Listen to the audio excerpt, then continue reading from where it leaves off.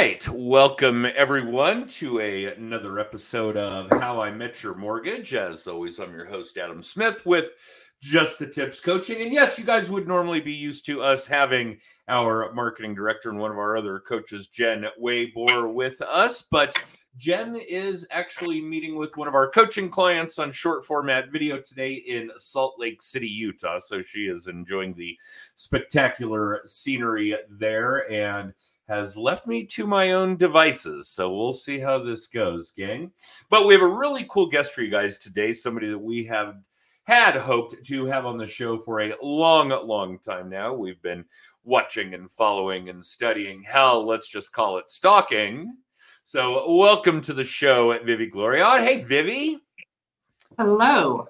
How are you this morning? Busy. We got to catch up for a minute before going live, but I gather that you're always busy. I typically, Monday mornings are always a little crazy. Yeah, that's a big deal for us as well. We know it's not easy to carve this kind of time out on a Monday morning. So thank you for that. And I'm sure I'll gush about it a little bit more as we wrap up our broadcast here.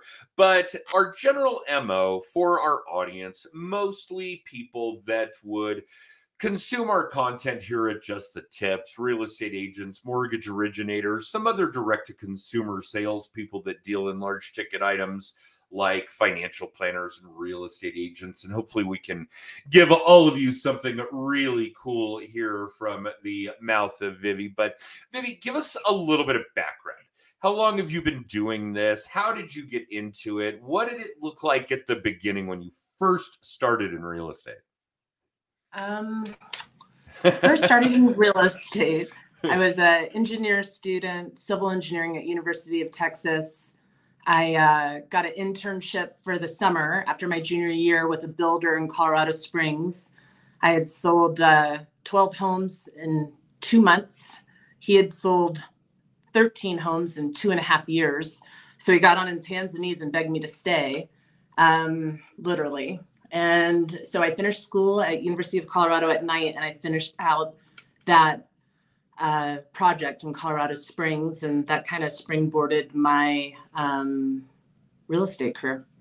That's an interesting start. That is definitely a unique one. And you were young college student at the time. I was, yeah. Wow. And it's interesting. I really love math and science, and I really thought I would be an engineer. But when I got into real estate, what I realized was I could still use my math and my science, but I really love people. And so I remember calling my dad, crying my eyes out after my junior year because they showed me all these jobs I could have as a civil engineer. And it was kind of in a room and just studying numbers. And I was like, this is not what I want to do. And he was like, don't worry about it. Just get your degree in engineering. You'll sell airplanes. But I ended up selling houses. That's okay. And selling houses is fantastic stuff. But now you've got me curious. Give me some examples of where you're applying your math and science background into your real estate career. Math is the universal language. So, Sure. I think math is how everything is designed. That's how you figure out what a home is actually worth. A lot of people just throw a dart and hope and pray, but I'm pretty particular about how things will appraise, what things are worth, how to market things properly. So I use my engineering background too, because I really go through a home prior to inspection for my buyers, just checking for things like asbestos and, electric panels and water heaters. And, I want my buyer to be as prepared as possible before going under contract and before paying for an inspection. So I feel like all of that helps. Well, and it sounds like a lot more fun than sitting in a room or a cubicle by yourself as a civil engineer doing maths, doing all the maths. Right. Okay. Very cool. And where did your real estate career take you after you left this builder's operation? So I ended up being a stupid 23-year-old and getting married to a very bad guy. And so I ended up running Homes Illustrated, the real estate publications. Sure. And I got rid of my real estate license at that point because my husband at the time had his real estate license and didn't want to compete with me. So I ran Homes Illustrated for years. And then when I finally got divorced. I was a single mom, 2 kids in diapers. My divorce was final in 2008. I was working 3 full-time jobs, trying to keep my mortgage that my ex-husband didn't want to pay while he was living in the house. I kept paying the mortgage, kept working. And then in 2009, I was like, I've got to do something different. And so I ended up getting my real estate license and hit the ground running again. Wow. Okay, that's an interesting transition for sure. Yeah. But congratulations, everybody needs a starter spouse. Absolutely. So no problem there. We are certainly sympathetic. And when you basically picked your license back up and started getting back into real estate, it was all relatively new. The people you had worked with were buying new construction homes in this one particular project. And were they part of a contact database? I mean, how did you really ramp up? And I know that we're never going to have enough time to talk about the hills that you've climbed to get where you're at now. So we'll get you back for another episode, but you've come a long way, kiddo, as it were. Yeah, it was, that was really the bottom of the market. And so I really like marketing. I ended up moving into a community, it's a historic baker. I ended up buying a townhome. It was a foreclosure. My boys and I literally took sledgehammers to walls and completely remodeled it. And I fell in love with the neighborhood. So what ended up happening was I started creating a monthly flyer about the neighborhood with active under contracts and solds and what was going on in the neighborhood. And my boys and I would basically go door to door in Historic Baker every month and deliver the flyer. And, God was good. Off my first flyer, I got my first listing in Historic Baker, and I just kept taking every dollar that I made. I paid my bills and I put it back into the business. That is really cool. And for those of you that are outside of our market, and now I even know a little bit more about Vivi and where she has been physically location, she is speaking about a historic district in the city limits of Denver, and known as the Baker District. And it was a little different then, I'm gathering, than when I spent time in the Baker District in, what was probably 1979 or 80. Now I'm dating myself. Yeah. Well, and Denver started integrating the schools by bus. So every day for what was probably 60 or 90 minutes round trip, Denver bused me from Southmore to the Baker District, whatever that school is at 3rd and Elati. And I apparently spoke more Spanish and Korean than English that year. I was a polyglot, I guess, but it was the catalyst for my parents deciding that a couple further miles south into Greenwood Village was going to be the ticket for there. So yes, the regentrification of a lot of the historic neighborhoods in Denver. And maybe it sounds like you were present when a lot of that started. In fact, you were swinging the sledgehammer yourself to help start regentrifying some of these Denver historic neighborhoods. So that's really, really cool. And in this realm of how far you've come, tell us about what it looks like now, because we obviously watch a lot of agents that are Team Vivi. I mean, you've built a pretty significant operation, a business. How many agents are you dealing with? What does your support staff look like? Tell us what today's snapshot is. I really don't have very many. I only have 2 other agents with me. I don't really want a lot of agents because you lose quality control. So we're a boutique service that is just very high level. So I have 2 full-time stagers. All of my homes get staged. I have full-time marketing director. I have full-time transaction coordinator. So the transaction coordinator, crosses the T's, dots the I's, make sure we don't miss any dates. And then my 2 other agents, Philip Talley, he's my right hand. Philip and I work very closely together. We kind of share a brain, and clients, if I can't be at a house, he'll be at a house showing it. That way we always have somebody available to show a buyer at any time. And then I have another agent, Allison Kaufman. She just joined me. She's got a great personality. She's only been in the business for a couple of years, but I think she's going to be awesome. So there's really kind of an equal parts when it comes to personnel, although that's a shitty term for it, to sales, the three of you, and operations, there are four of you. But there's... Let me think about that. So I also have an inside sales associate, so he calls. Okay. So I have about 1.5 times more support staff. So I think I've got 9 people total on my team. So yeah. Okay. That's a very similar structure to what goes on at my mortgage operation. A couple of loan originators, probably double or triple that. Maybe half a dozen people when it comes to operations. Right. And yeah, it's, well, we talk a lot about team structure and what we do at Just the Tips and how to build ops and sales simultaneously, and that you can't have one without the other, and that they have to go hand in hand because you have to be able to take good care of your clients. You can always market more and prospect more and lead gen more and solicit more and build up sales. But if you can't take care of those clients, if you don't have the operations team in place to take care of those clients, take good care of those clients, it's all for naught because you're handing out bad experiences. And Right. You guys obviously aren't. I can't say that I've ever come across something where a client had something bad to say about you or Team Vivi. So, and we certainly do our share of stalking. So it obviously bodes very well for making sure that people have an understanding of how those two pieces have to be hand in hand, have to be built simultaneously, that you can't let one exceed the other. Obviously, you can't let operations sit around twiddling their thumbs. Absolutely. So you have to have salespeople to supplement that. Right.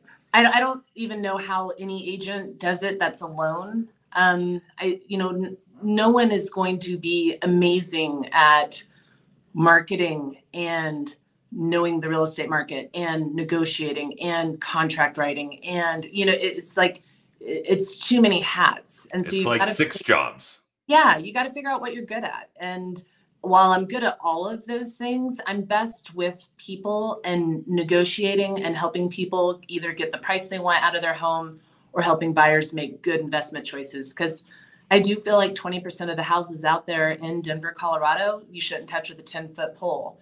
And I let my buyers know that. My buyers will send me a house and be like, I love this. And I'm like, you can't buy this house. And here's why. I love this. No, you don't. No, you don't. let me tell you why you don't. And yeah, Right. that may be, there is some accuracy to that. 1 out of 5 seems like a steep number, but as I think about it, there's probably a lot of dogs out truth there. to that. Yeah. Yeah. So where does the business come from? I mean, at this point, at this stage, I've got to assume it's strictly repeat and referral for you.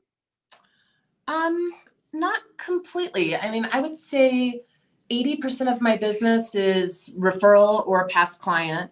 And then 20%, though, people still find me, whether it's Google or, I still do my update in Baker where I send everybody every, month they get all the actives under contracts and sold for the month and kind of what's happening. And so I still do advertising, still send out, like every listing. I get my home staged, I get it professionally cleaned. I send out an open house postcard to everybody in the neighborhood because 48%, well, this is the stat, 48% of people that live in a neighborhood knows somebody who wants to live in the neighborhood. So I do end up getting some business from that as well. Okay, that's brilliant. And I don't know gosh, where are we at here? 6 years of doing this, and a lot of our guests are real estate agents. I don't know that I've actually had anybody give us the algorithm, as it were, what those statistics are and what the motivation is behind it for soliciting a home to the neighborhood. I think the general gut reaction, and mine certainly was too, is that, well, why would I market a neighborhood with a listing in their neighborhood? They already live there. They're not going to move. They're not going to make a lateral move. But when we put the 2 and 2 together and realize that these people all know tons of people, and absolutely there's somebody who has wanted to live in that neighborhood or wants to be their neighbor or whatever. It's brilliant. Yep. And I'm not saying that it's uncommon. I just don't think that anybody's ever explained the math, the engineering to us when it came to why you should do that. That is a really significant nugget. Thank you. Sure. That's good stuff. And what does that look like for the rest of your team? Do they do marketing and lead gen in other environments, other methods? Yeah, we do. I mean, we're big open house people. Okay. And so I would say 25% of the time, my buyers will, or my sellers will end up getting an offer from someone who came to the open house. I think agents that don't do open houses are crazy. I think, it's all about exposure. How much exposure can you get your listing? And exposure requires people to actually walk in the door. And so the more people you can get to walk in the door, the more opportunity you'll have to get the home sold for the price that your seller's looking for. Oh, no question. I mean, there are a list of reasons that we could come up with why doing open houses is beneficial for the property, for the seller, for whoever's holding the open house. We come across a lot of agents that are doing open houses when the listing isn't even theirs.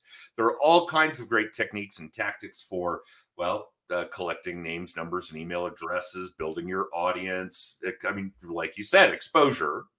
There's even a degree of branding that goes in with that. And yeah, if you're not taking advantage of those kinds of opportunities as a real estate agent, and even those of you that are mortgage professionals, if you're not doing some of this work hand in hand, helping out your real estate agents with this kind of stuff, please, I mean, just great opportunities to build relationships, build your database, build your audience, on and on both sides of that coin. Yeah, the mindset of not wanting to do them or not doing them, I consider an inherent failure, as long as you're doing them correctly.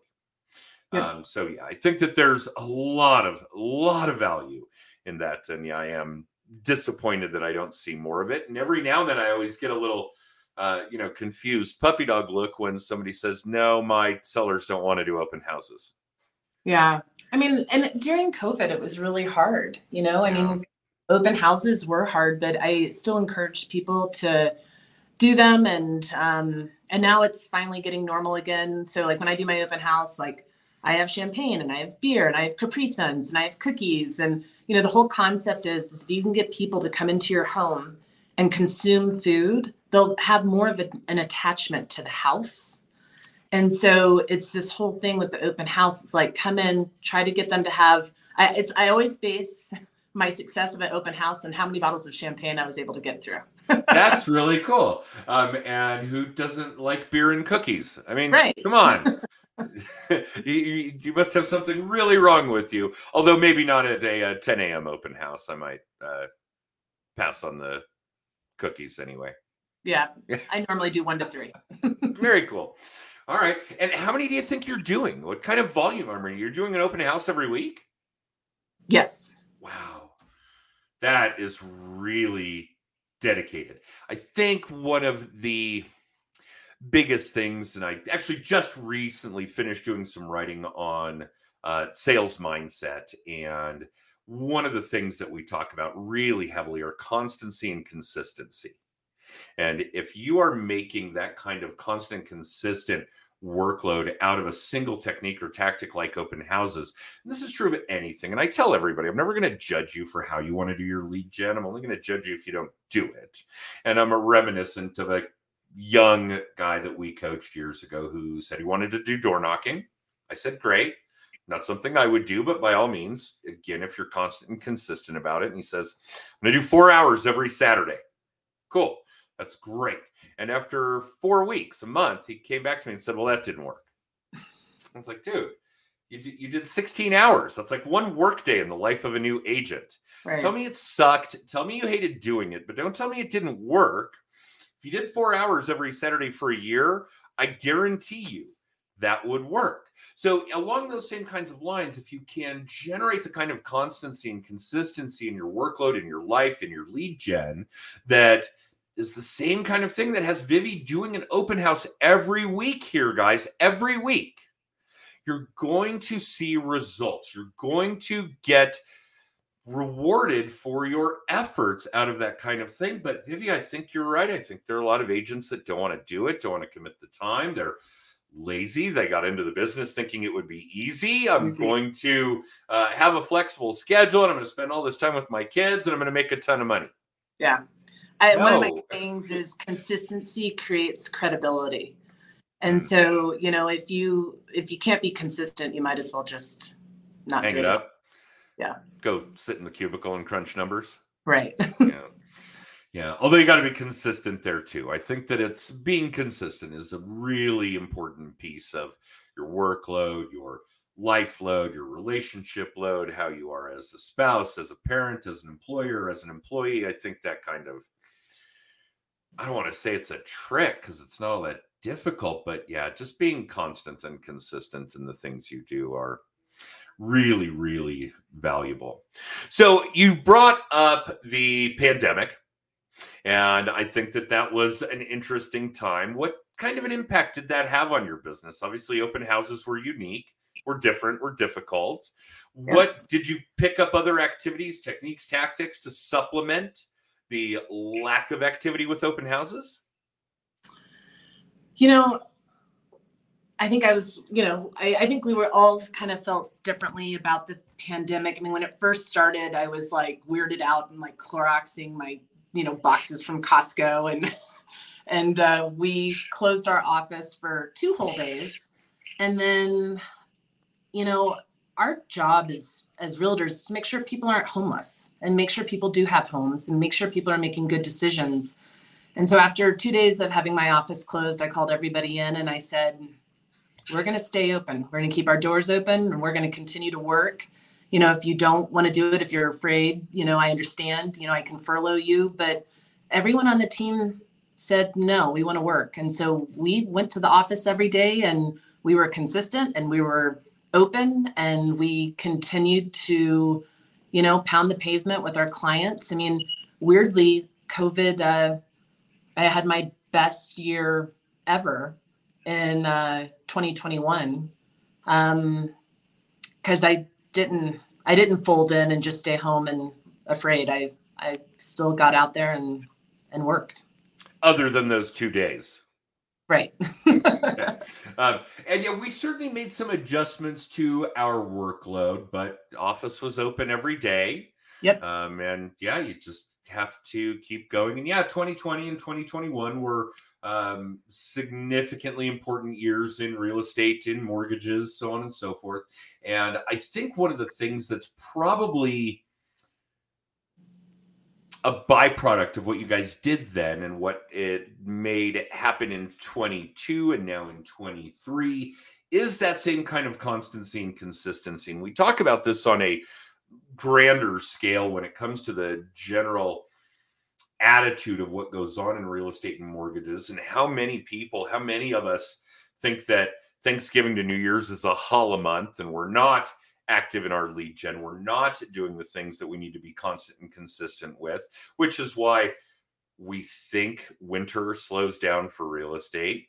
Then we start doing our lead gen work because we have time. And then all of a sudden spring is busy and we associate that with the seasons, and summer is busier. And then because we're so busy in spring and summer, we're still not being constant and consistent in the things we need to ensure that that business carries through into the fall and into the winter. And there's this horrible cycle in the industry for so many agents, which creates this roller coaster ride of work, of income, of commission, so on and so forth. And it just pains me to watch agents do this every year. And you're kind of describing it in a microcosm of sorts over just that, 2, 3, 4 year period, where remaining consistent and constant in an odd year or two has made sure that you were able to propel in the third and fourth and subsequent years. And I think that lends to that constant, consistent mindset type of practice. I think that we see an awful lot of it and always have, even pre-pandemic. And I think that speaks volumes about how you do what you do. And I'm willing to bet that you do what you do in the summer, even though you're busier, and in the winter because you want to remain constant and consistent. And I'll bet if we went and looked at your stats, you probably do pretty decent business year round, that you wouldn't consider it seasonal. Yeah, I think things are seasonal as far as timing. If you really want to do well in the real estate market, you're going to really in Denver, the best time to buy is July. Really? To Yeah. buy? So 50% of all the people that live in Denver rent.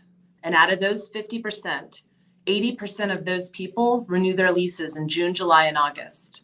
So what ends up happening in July is agents are looking 3 months back going, oh, this house should be priced at this, but we've lost half of our buyers because they've renewed their leases.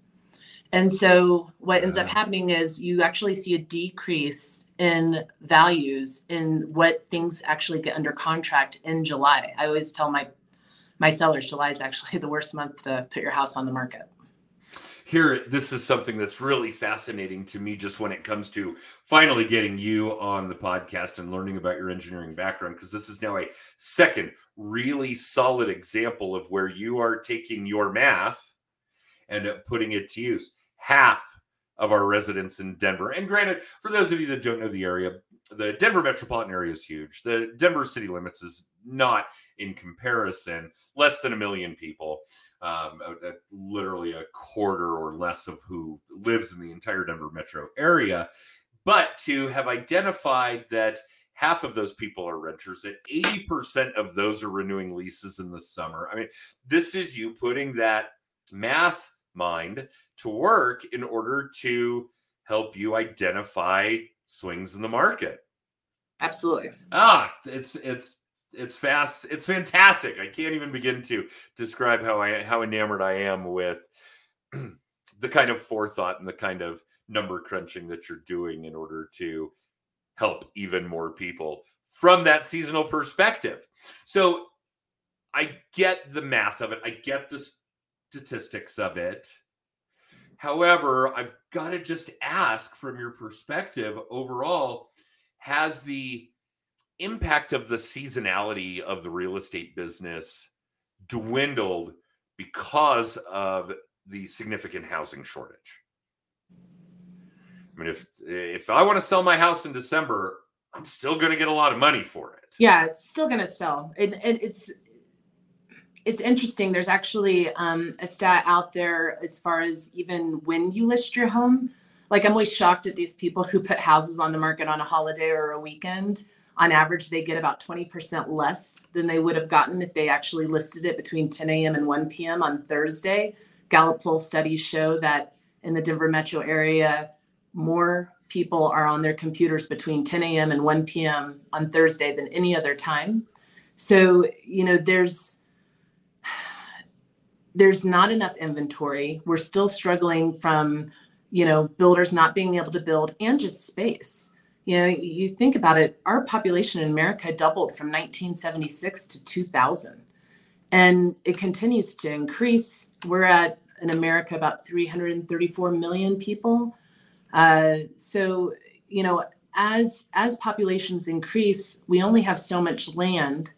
And they say statistically by 2030, 98% of all people living in America will live in major metropolitan cities, and that's due to healthcare.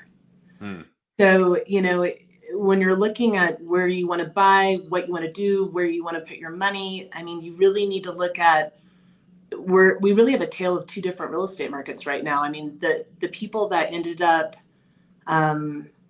being told they could work from anywhere and went to tiny little towns that, were great. And now, oh, wait, we want you to come back to the office, Amazon, Tesla, I mean, everybody, they're like, at least hybrid, at least 2 days a week.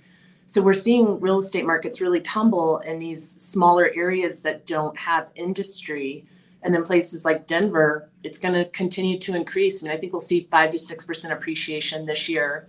And it's really just down to not having enough inventory. I think that's probably the most conservative number I've heard, although it is closer to what would be evident of a healthy economy. So Right. We'll see how that pans out. And Vivi, I warned you that we would blast through our half hour at the blink of an eye, and we did. And here we are. There are still so many things I want to ask you, so many things I think you would have this knowledge base of to share with our audience, with those that consume our content. And would love to have you back for another episode. I will have Jen take care of that when she is back in town. But again, thank you. Now I'm going to gush. I know that carving out this kind of time on a Monday morning is not easy. So thank you. Thank you. And for our audience's benefit, how can people get a hold of you? What's the best way to find Vivi? You can call me. You can go to my website. I'm Team Vivi. It's vivi.com. My phone number is 303-847-1868. You can text me, call me, get on my website, shoot me an email.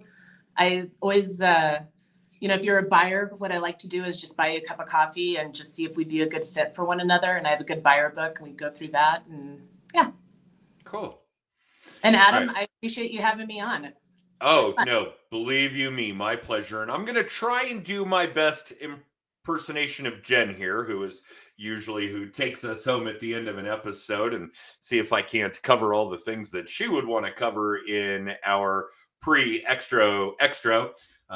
Use our text code. For those of you listening, it's text TIPS to 63566. For those of you watching, that's scrolling on the bottom of your screen.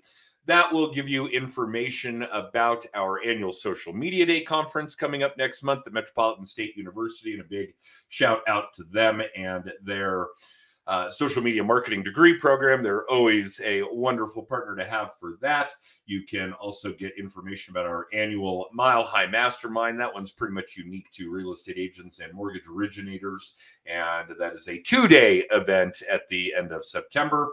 There's all kinds of other content hidden in that text code, or what it will reply to you with when it comes to other episodes of this show, How I Met Your Mortgage, where you can find that podcast on Apple and Spotify and Amazon. You can get access to the video blog, The Weekly Little Tip.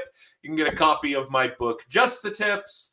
And I don't know what other content is in that text code. So if you feel like experimenting with it, please do, because if I missed a bunch of things, Jen will let me know about it next week. So that's it for this week. If you want to catch us live on Facebook, LinkedIn, or YouTube, we do this at 10:30 on Monday mornings. And obviously in syndication on Apple, Spotify, and Amazon podcasts. Vivi, thank you again. Wonderful to have you as a guest. And for the rest of you, we will see you next week. And you guys take care. Thanks. Bye.